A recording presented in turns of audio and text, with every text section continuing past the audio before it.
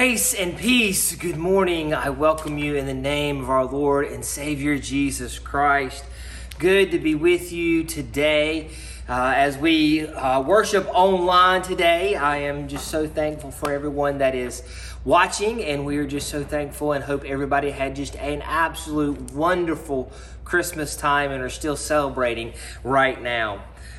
Just a couple announcements. We're going to continue to worship at 10 o'clock. We will start back up on the first Sunday in January, just a week away. I can't wait to see all of y'all again and hear all about your Christmases. So we'll again gather at 10 o'clock, so just be mindful of that. So let us begin our time with prayer this morning. Let us pray.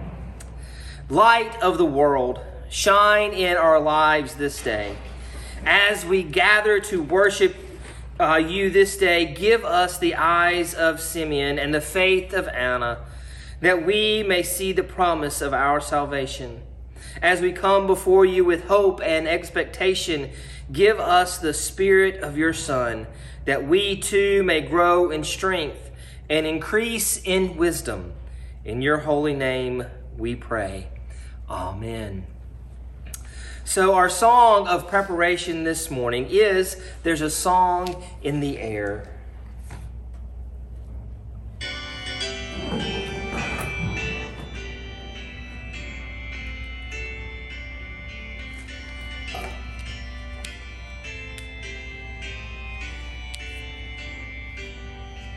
There's a song in the air, there's a star in the sky, there's a mother's deep prayer and a baby's low cry, and the star rings its farewell, the beautiful scene, for the manger of Bethlehem cradles a king. There's a tumult of joy for the wonderful birth, for the virgin's sweet boy is the Lord of the earth. On the star rings its farewell, the beautiful scene, for the manger of Bethlehem cradles a king.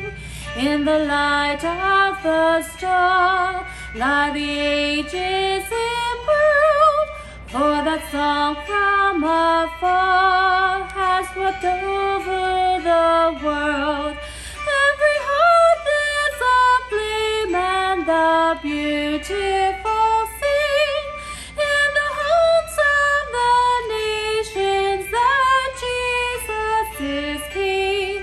We rejoice in the light and we echo the song that comes down through the night from the heavenly throne.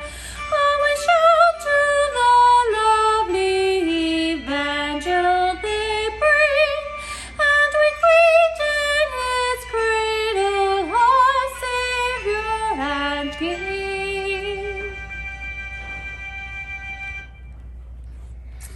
Amen. So this morning, as we have gathered once again, we have our joys and our concerns that we lift up to the Lord. So we lift all of those up, and we just continue to ask to continue to pray for all of those that are on our list.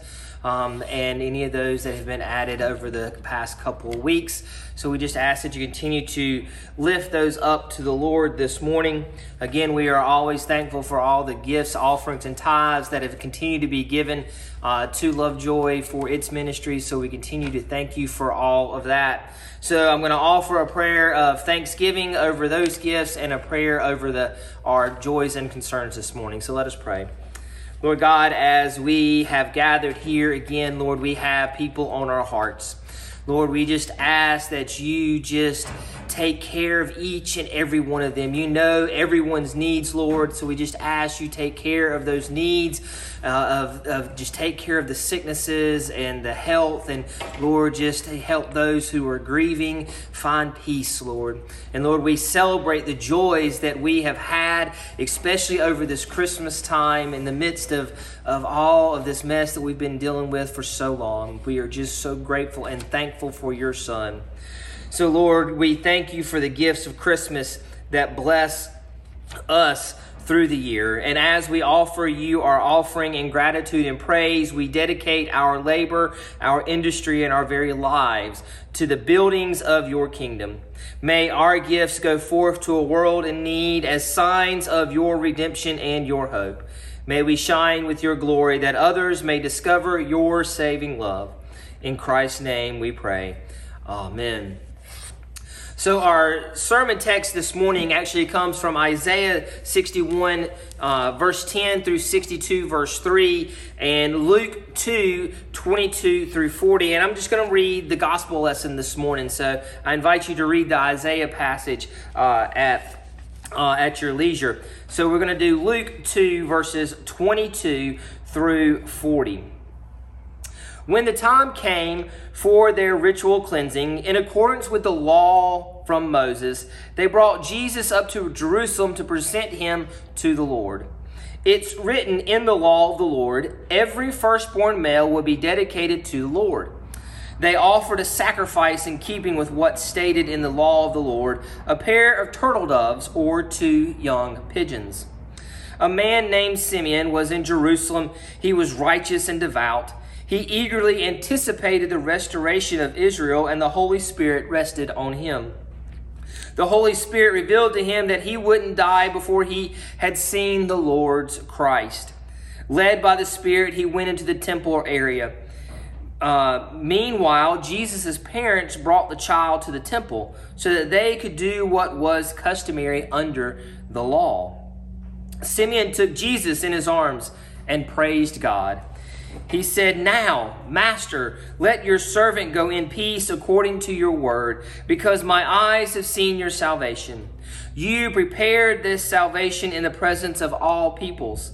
It's a light for revelation to the Gentiles and a glory for your people Israel." His father and mother were amazed by what was said about him.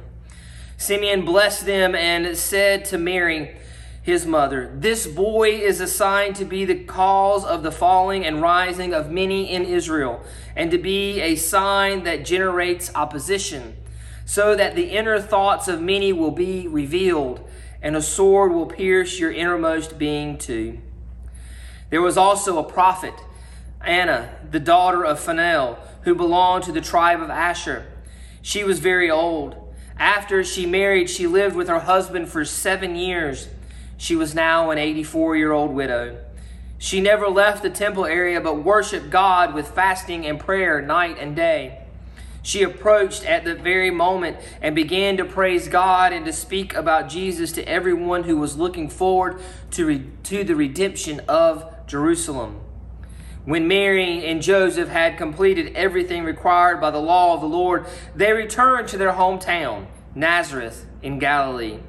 The child grew up and became strong. He was filled with wisdom, and God's favor was on him. This is the word of God for us, the people of God. Thanks be to God.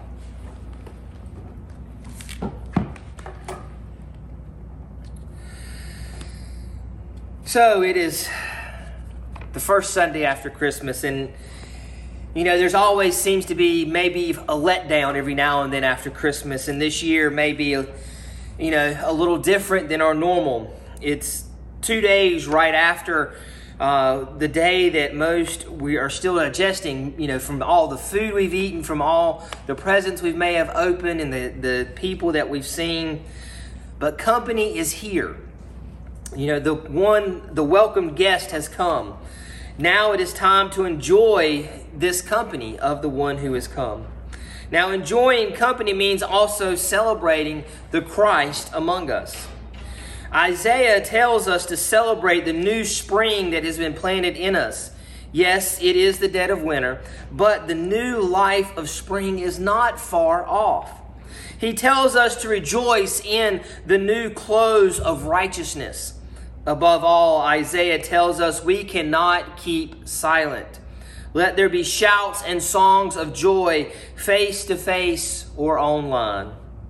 Now, listening doesn't get you many admirers, not like playing does, and yet it is essential for the life of the Spirit. This week of the Company's Coming series, we get to hear the story of a professional listener, a man who dedicated his life to listening. And then when the time came, he played. He sang the song he'd been listening for. He sat down to play the tune he had learned by ear. Now, it's a long story, but it is worth reading that story all the way through because we need to listen for a while. We needed to catch the tune. We needed to follow the rhythms. Simeon learned how to listen. His name means heard, believe it or not. It was what he was born to do, so he did. He listened day and night. He was listening for the future. He was listening for hope. The consolation of Israel, Luke tells us, he was listening for that which would bring peace, that which would bring light. He listened day after day. He went to the temple to listen. He heard the cries of the people. He heard the songs of the prayers, the loud, happy, celebratory ones that seemed so loud and brash, but good-hearted anyway. He heard the ritual ones spoken sometimes as though they had lost their meaning, and sometimes as though the meaning was so deep it resonated through the souls of those who prayed. He heard the wordless prayers that were wept from swollen and reddened eyes, wrung out of twisted scraps of cloth between hands gnarled with pain and fear. He heard the proud and grateful prayers of people who knew how blessed they were. He heard them and wept and laughed with them. He heard them all. But he heard more because he listened deeper. He heard the responses. He heard the sights of the Spirit as it flowed like wisp of comfort into the hearts of the hopeless and broken. He heard the soothing song of blessing as it played on hearts less in tune than his, but aware nonetheless somehow. He heard the invitation of the God he loved to follow, to obey, to keep close and stay awake, to watch and listen. He heard the commandment not as a hammer on a cymbal, but as a finger plucking a string. He heard. Somehow he heard. And then, that day, he heard the music shift into a higher key.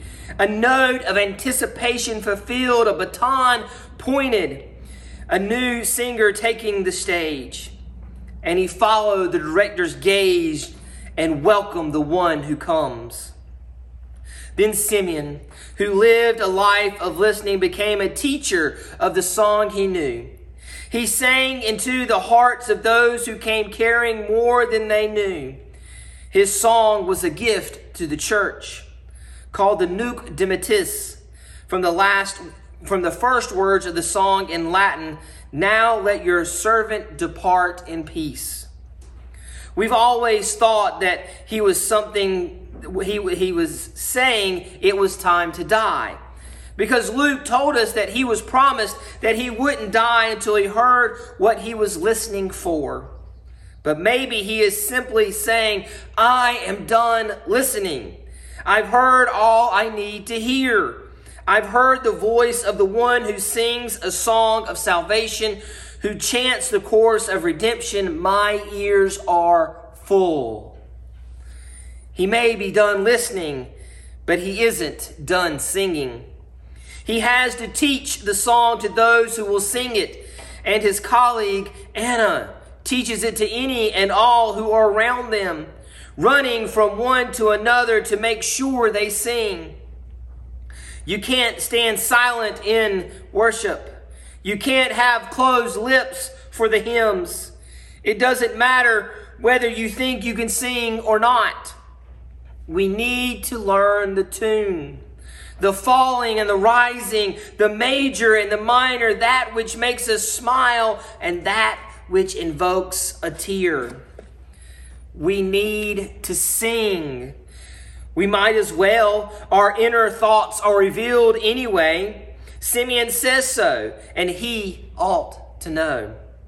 He has been listening to those inner thoughts his whole life, and now he sings the song he learned by ear. It takes time to learn to listen, but it's worth the effort. The Spirit rested on Simeon, Luke says, rested. Not stirred up, not agitated or poked or prodded, but rested. Maybe if we listen more to the Spirit, the voice of God, then we might know rest, as Jesus promised. But we can also learn to sing, to play by ear.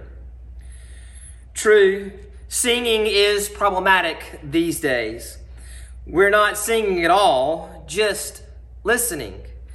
But the Spirit needs to be shared. The song needs to be sung, if only in our hearts and in our heads.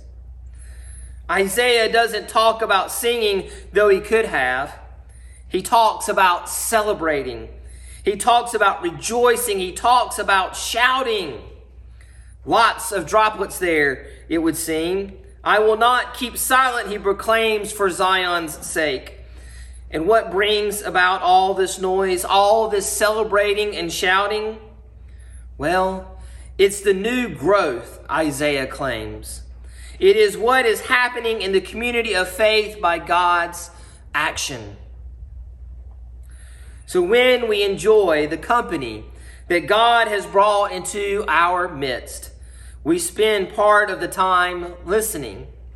Whether we are talking about the Christ who is born among us or the guest who came because we put out the welcome mat, we need to listen first. To hear their story, to learn their song so that we can sing with them. And then we need to teach our songs, Christ songs, so that together we can wear the diadem. No, wait, so that we can be the diadem. That's what Isaiah says. So that we can be the sign that God is in our midst. And we are listening and singing and enjoying the company.